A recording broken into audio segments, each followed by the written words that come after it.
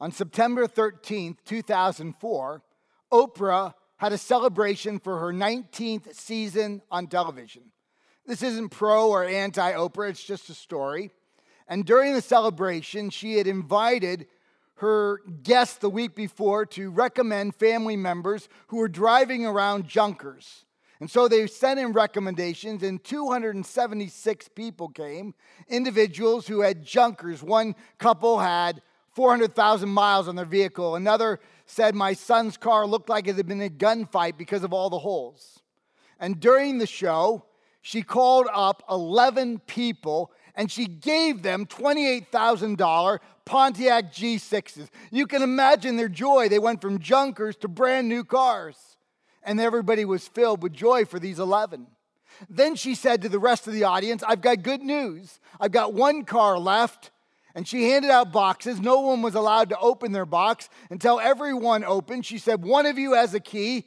And then she said, go. And they all opened their boxes. And there was hooping and hollering and yelling and clapping. And everyone had a key. And she said, everyone gets a car. Everyone gets a car. Can you imagine? A $28,000 car given to all 276 people. They went out in the parking lot and they got their car. Well, a few months later, all was not well in Oprah land. Because although they had given the cars $28,000, they had paid the licensing fee. The IRS tacked $28,000 of income onto everyone. And so people had to pay federal tax. Some had to pay state tax. And most said, hey, that's okay, I got a free car out of it. But a number were angry and bitter and said, it shouldn't be this way. You offered me a free car and it's not free. And they were angry at Oprah and they were angry at the show and they grumbled and they complained. And I think to myself, well, I would love it if someone would give me a free car, but then I'd probably grumble and complain because I don't want a Pontiac. They've been gone since 2010 anyway. If I get a free car, I want a Jeep Wrangler. And so I'm kind of a grumbler and complainer myself. To this, Paul writes in Philippians 2:14 and 15, do all things without grumbling or complaining, that you may be blameless and innocent, children of God without blemish in the midst of a crooked and twisted generation, among whom you shine as lights in the world. We know the context well, do we not? We've gone over it over and again. Paul is writing in AD 61. It's at the backside of 4 years, 3 months of difficulty. According to Acts 23 to 26, he was in a Judean prison in northern Israel for 2 years for a crime he didn't commit. He's been rotting there, and remember, you pay to be in prison. And he had to have friends come every day to bring food and water, or he would have perished in prison. He can't get his case before the magistrate. It just never comes up. So finally, thinking he's going to rot in prison, as a Roman citizen, he appeals to the Caesar, who is Nero from AD 54 to 68. Nero is a butcher of a man, yet he has no choice. He appeals for a case in front of Nero. So as a prisoner, he's put on an Alexandrian grain ship without a V-hull, but a flatbed hull. And like so many of these Alexandrian grain ships, his sunk off the island of Malta. He and the rest were saved. They build a fire, and out of the wood comes a viper that sinks its fangs into Paul. He's kind of having a bad toe of it. And then he's there for the winter as a prisoner. He finally gets to Rome, and he remains a prisoner under the Praetorian Guard. 4 years, 3 months of difficulty. And in this circumstance, he writes, what? Do all things without complaining and grumbling. And I say, wow. That's incredible. He's had a very tough run of it. Some of us feel like we've had a tough run of it, right? There's so much things, difficulties, disagreements, tough times in our life. Mask, no mask. Pro-governor, anti-governor. Pro-president, anti-president. Believe in the CDC, don't believe in the CDC. Go to school, virtual school. There's so much turmoil. And yet, what does Paul say? Do all things without grumbling and complaining. And then he goes on to say, so that you may what? Shine as lights. In other words, the result of not grumbling and complaining is that our testimony before an unbelieving world is intact. we don't grumble and complain so that we can shine as lights in a wicked and twisted, perverse generation. That's what the text says. A week or so ago, a friend of mine who I've been sharing the gospel with, he called me up. He wanted to get together. I didn't know why. What he wanted to ask is this. He said, I know some Christ followers, and I've been reading their stuff on Facebook, and they're so angry, they're so bitter, they're so filled with hatred. How can they claim Christ and yet be filled with such anger and bitterness and hatred? How do the two go together? What was he asking? Without knowing it, he was asking the question of Philippians 2:14 and 15. How can we be publicly grumbling and complaining and publicly shining as lights to a twisted and dark generation? He was saying these don't go together. Paul was saying these don't go together. And so that's convicting to my heart. About the same time, a pastor I greatly admire, some of you know him, his name is Pastor Isidro and his wife Lucy. He wrote this on Facebook. He said, with much peace and joy, I inform my friends that I am positive to COVID-19, all capitals, God has control. And so my friend, this pastor, is COVID-19, not in Wausau with world-class medical help, but in Barrio George, the Dominican, good doctors, but underserviced doctors, doctors without all the right medications and the advanced techniques. And so I contacted my friend, Pastor Isidro. I said, what can I do?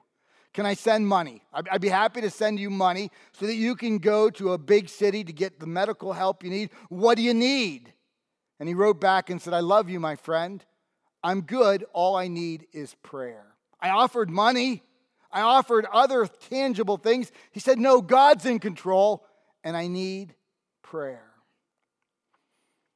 When I grow up in Christ, I want to be like the Apostle Paul, who can go through 4 years and 3 months of tyranny and say, do all things without grumbling and complaining. I want to be like Pastor Isidro and his wife Lucy. I want to be the individual who shines as a light, even in the midst of a difficult time in our lives. Father God, help us to shine as lights in a challenging time for our betterment and your great glory, the advancement of your kingdom. In the name of Jesus we pray. Amen.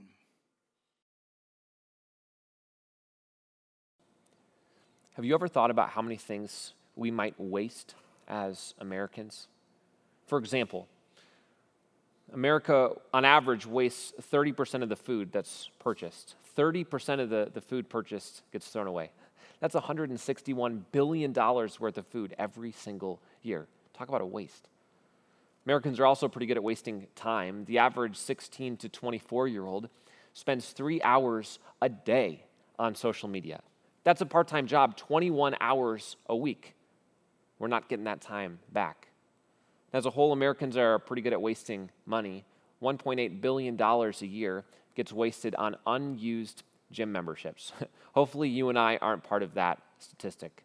Or Americans spend $7 billion a year on ATM fees, money that you're never getting back.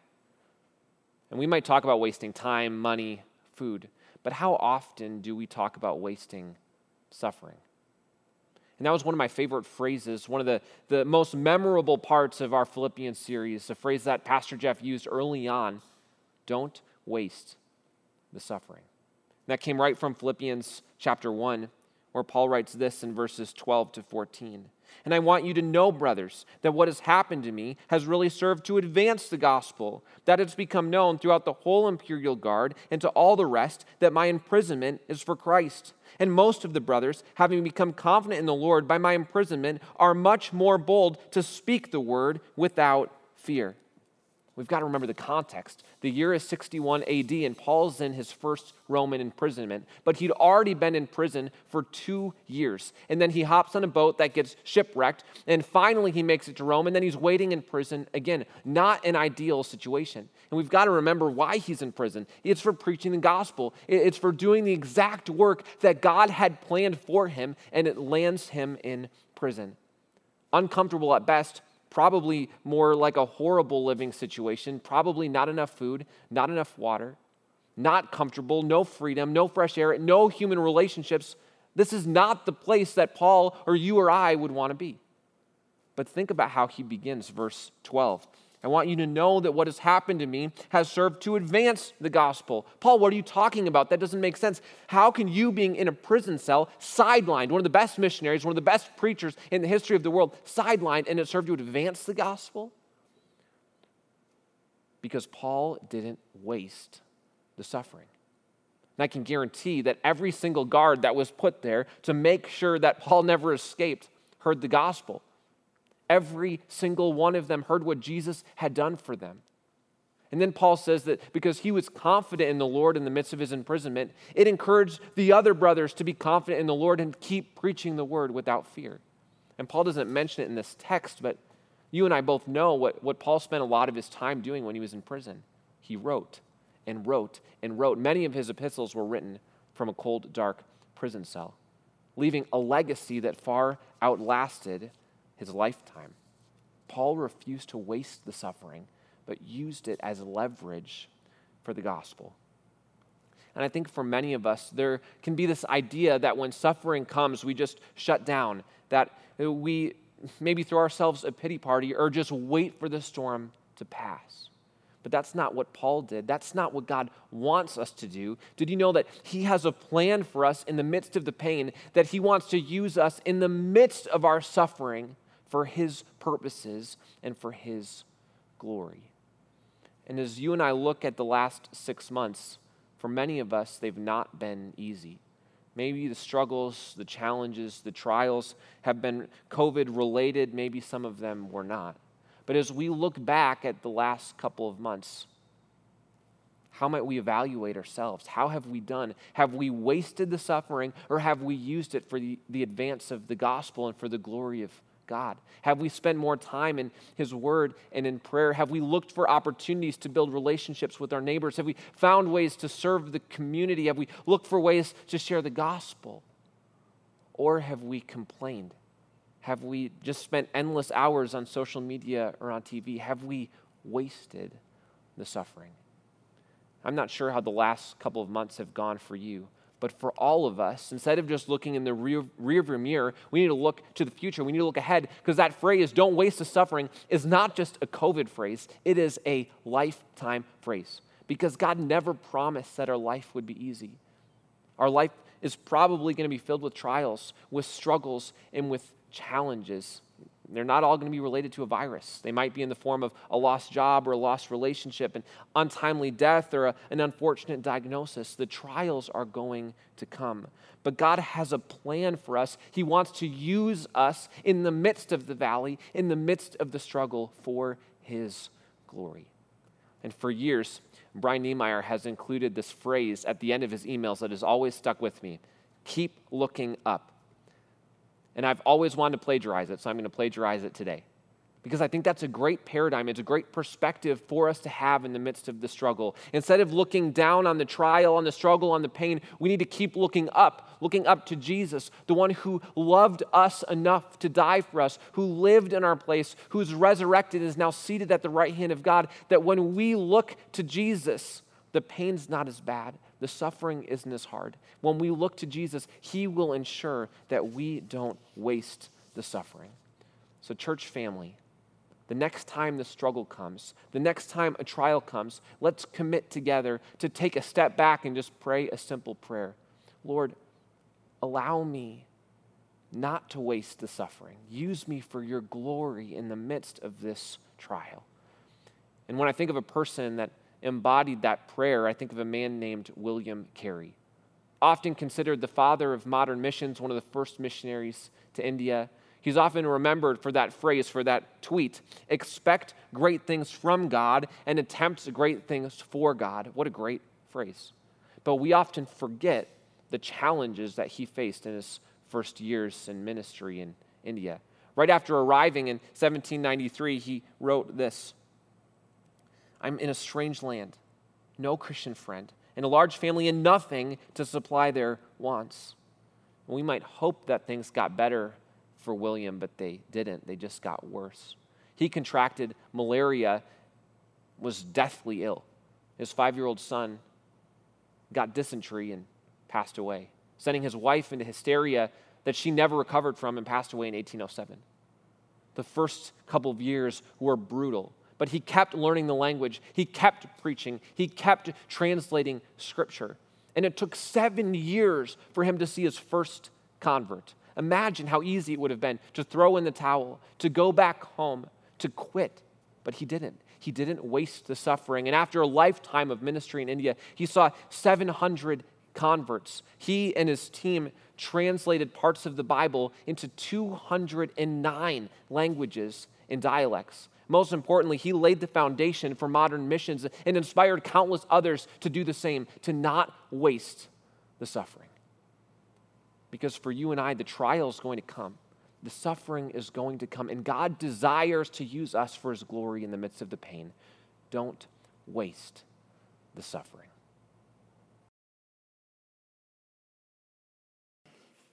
The part of Philippians that I have chosen to speak about today is the humility of Jesus, shown in Philippians chapter 2, verses 8 and 9, that read as follows. And being found in appearance as a man, he humbled himself and became obedient unto death, even death on a cross.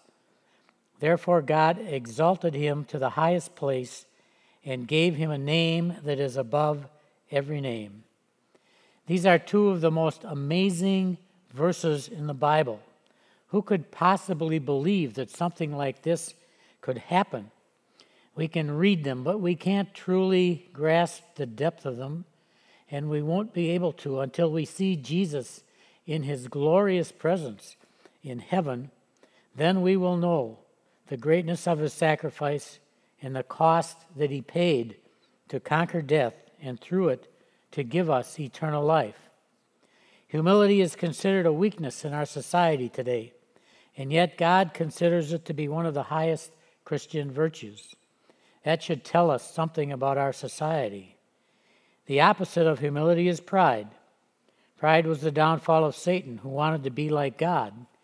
He passed the sin of pride on to our first parents, Adam and Eve, when he said to them concerning eating the forbidden fruit, "You will not surely die, for God knows that when you eat it, your eyes will be opened, and you will be like God, knowing both good and evil." That was the end for us, because sin entered the world, and with sin came death, both temporal and eternal. Humility is not only rare in the world, it is also a rare quality in the church today as well. The reason for that is that we, like Adam and Eve, struggle to deal with our own pride and often lose the battle. Humility is not a fruit of the Holy Spirit, but he enables us to become humble. If we, like Jesus, will be obedient to the word of our Heavenly Father. 1 Peter 5:6 says, "Humble yourselves, therefore, under God's mighty hand, that you may be lifted up in due time." It is by our own choosing that we humble ourselves. We must make that decision on our own. We do that by allowing the Holy Spirit to have his way in our hearts and lives as we choose to obey the Word of God. Proverbs says, "Let another man praise you and not your own lips." Jesus gave his disciples an example of this in Luke 14, verses 8 through 11. He said to them, "When someone invites you to a wedding feast, do not take the place of honor, for a person more distinguished than you might have been invited. If so, the host who invited both of you will come to you and say, 'Give this man your seat.' Then, humiliated, you will have to take the least important place. But when you are invited, take the lowest place, so that when the host comes to you, he will say to you, 'Friend, move up to a better place.' For everyone who exalts himself will be humbled, and he who humbles himself will be exalted." At one point in time, Carol and I and Leslie were invited to a Hindu wedding. We knew the father of the bride, who was from India, and his wife was deceased, and she was marrying a Caucasian person, and there were about 200 guests. There were 100 Indians and 100 Caucasians, and as we went to the wedding, I said to Leslie and Carol, we're going to sit in the back, don't say anything, don't do anything, we will simply observe the wedding. And that's what we did. And the Hindu holy man that performed the wedding came from Chicago. And as he began the wedding, he said to us, normally this ceremony takes 6 hours, but for your benefit, I have shortened it to an hour and a half. And everybody was happy to hear that. And so when the wedding was over, we went into the reception hall for the meal. And again, Carol and I and Leslie sat in the back. And as the reception was about to begin, they were just about to serve, and the father of the bride stood up, and he was looking all around the hall, and he was the only person standing, so everyone was keeping an eye on him.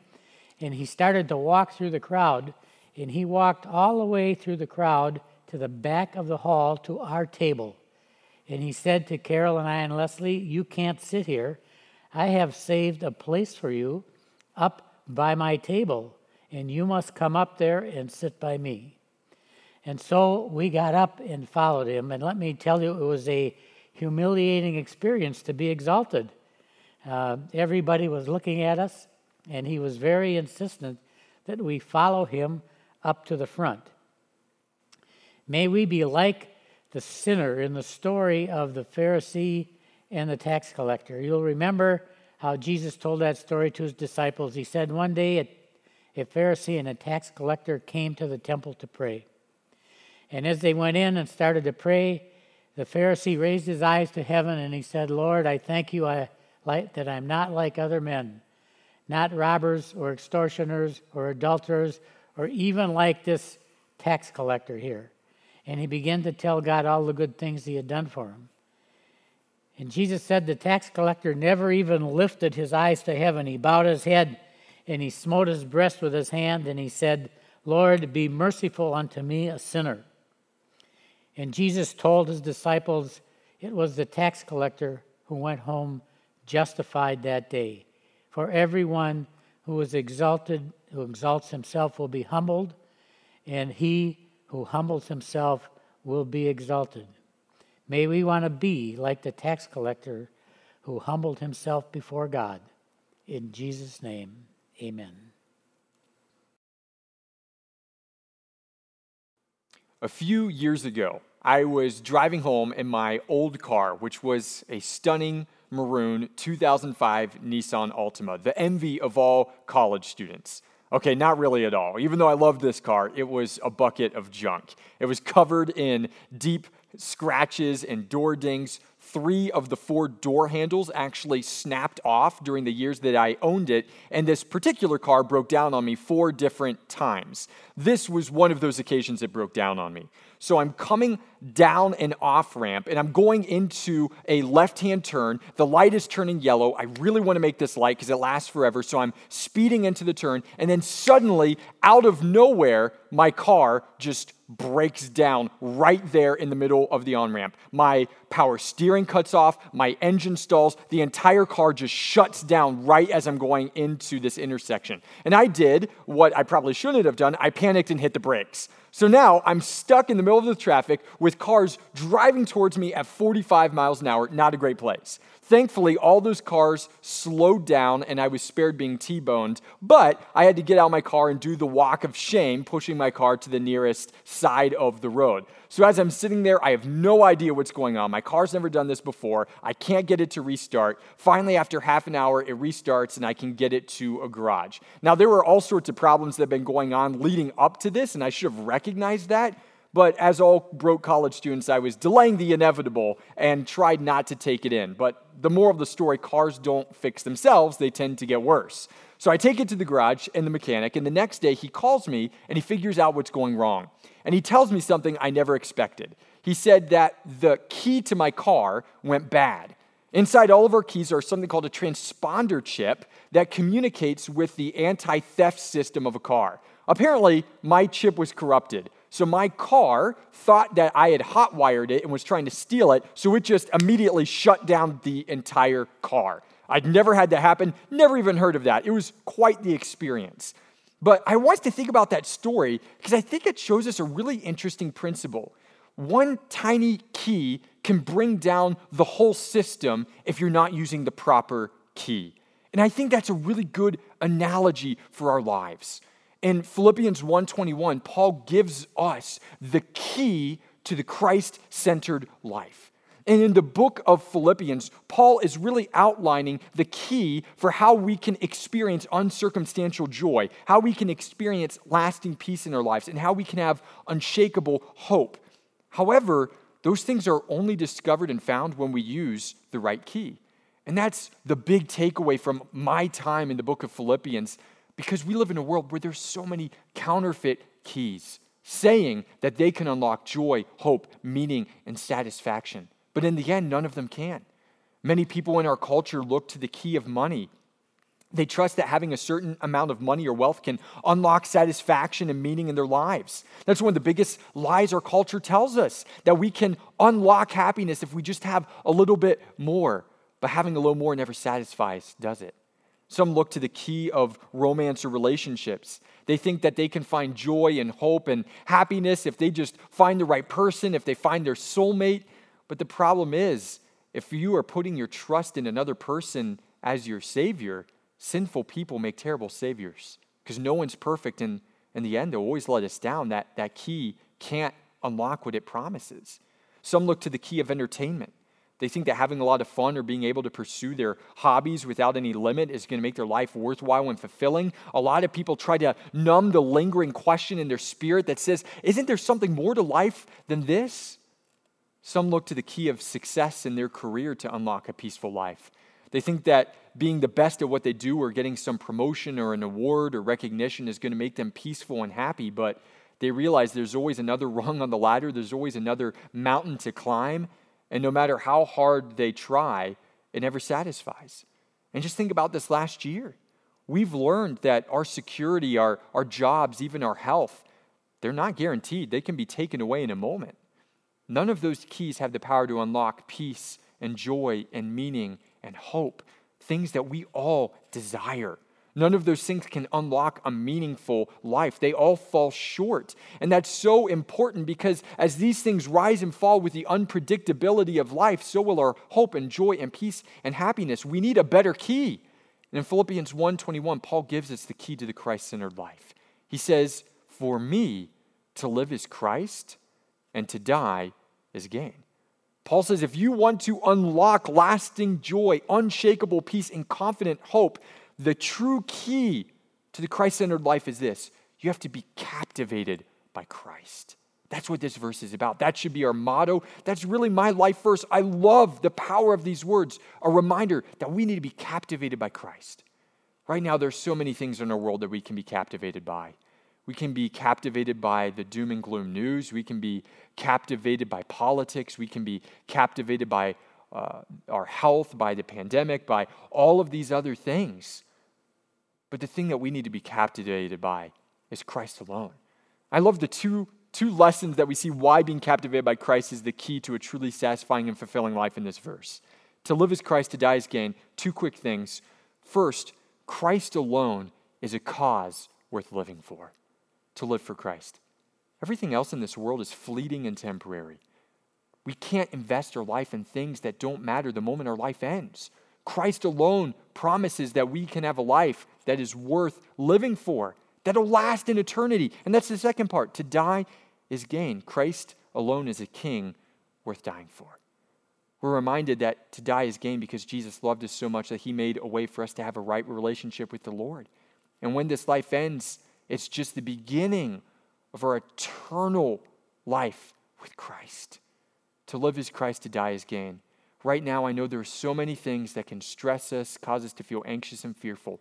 But now more than ever, let's remember the key to the Christ-centered life is to be captivated by Christ. Let that be true in our lives. Let me close this in a word of prayer. Father, our journey through the book of Philippians has been powerful. It's been comforting. It's also been convicting. Because to be honest, Father, there are many things that compete for our attention. There are many counterfeits that we can be captivated by. But Father, we know those counterfeits will never bring joy. They'll never bring hope. They'll never bring peace. Those counterfeits fall short because the only thing with the power to unlock a meaningful and joyful life is a relationship with Christ. So allow Philippians 1:21 to be true of our lives. For us to live is for Christ's honor and glory, and help us to realize that the end of this life is truly just gain because we get to be with you. And Father, as we continue to walk through unprecedented times, I pray that these lessons from the book of Philippians can go deep into our hearts and transform us to find joy in Jesus. We thank you for this time. We thank you for this amazing book. We pray these things in Jesus' powerful name. Amen.